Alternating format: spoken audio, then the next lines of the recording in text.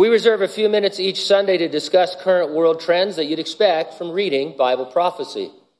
And the Bible, of course, may be 30% prophecy, so you read a lot of them. We are futurists. That means we interpret the unfulfilled prophetic portions of the book of Daniel and the book of the Revelation, all other unfulfilled Bible prophecies, as future events that will occur in a literal, physical, apocalyptic, global context. Things like biometrics and artificial intelligence, cashless commerce, the manipulation of human DNA, global government, the exponential growth of human knowledge, and the rebirth of Israel as a nation. These are all areas we see corroborating the end times prophecies of the Bible. Our update last Sunday highlighted the push for COVID-19 vaccine passports. As is our habit, we gave no medical advice. We don't recommend one way or the other on vaccines. Nevertheless, we joined the list of those who have had their postings removed by YouTube for violating its medical misinformation policy.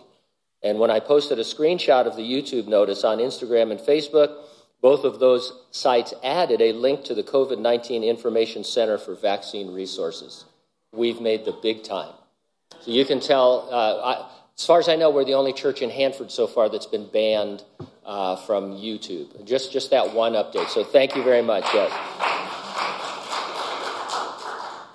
Things have gotten weird. But anyway, during the future Great Tribulation, all, both small and great, rich and poor, free and slave, must receive a mark on their right hand or on their foreheads, and no one may buy or sell except one who has that mark, the name of the beast, or the number of his name.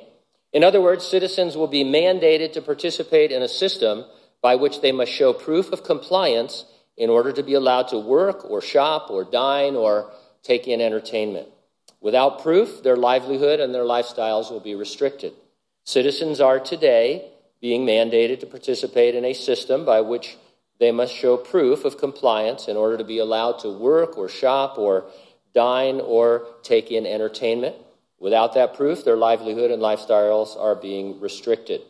Across the pond in the United Kingdom, the Prime Minister encouraged nightclubs and other large venues to insist on vaccine certification as a matter of social responsibility. Ross Clark writes for The Telegraph over in the UK. Here are some excerpts from 2 articles that he recently posted. Like COVID-19 itself, the idea of vaccine passports just won't seem to go away. It subsides for a while, suppressed by the realization of what it would mean that a small proportion of the population, concentrated in some ethnic groups, would be constantly discriminated against, but then it creeps back. Ministers have been discussing making vaccine passports a legal requirement at certain venues. And once they have become established at nightclubs and concert halls, just wait until they become legally required at all hospitality venues, pubs, restaurants, hotels, just as it seems they will such establishments in France and Ireland. Vaccine passports are only a temporary measure, we are told, just to protect during the pandemic. But you can bet that they will soon morph into a smartphone-based ID card, which we are expected to carry wherever we go, at least if we want access to any commercial premises or public building. There are too many vested interests to allow the idea to die a death with the pandemic. There are huge fortunes to be made for the tech industry if it can persuade governments and commercial organizations to force on us electronic ID cards, which can then be used to collect data and store it. There's a model for what will be coming our way, China's social credit system, which blacklists people for numerous antisocial offenses, from crossing the street on a red light to falling short of their recycling, and uses the information to deny them the right, for example, to buy rail and airline tickets. It was reported that the government is planning to introduce a health app in January, this is the UK government, which will monitor our shopping, our exercise levels, our intake of fruit and vegetables, and reward us with virtue points, which we can exchange for discounts, free tickets, and other goodies. There will be no end to this kind of thing if we agree to use the app.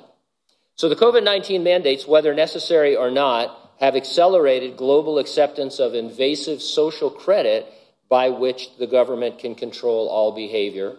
It could go away tomorrow, or it could get worse. I'm not saying that this is the mark of the beast or that it's here permanently, but it sounds very Revelation 13-ish. And so if anybody is reading through the Revelation and you come across this news, you think, where have I heard something like that before? Oh, yeah. That's going to be the government of the last days of the Antichrist, a world that is connected digitally, where you have to identify yourself and live up to the government's mandates in order to participate in society. Of course, we believe the resurrection and rapture of the church is imminent. It could happen at any moment, and nothing needs to happen before it happens. It will happen before the Great Tribulation. Are you ready for the rapture? If not, get ready, stay ready, keep looking up. Ready or not, Jesus is coming.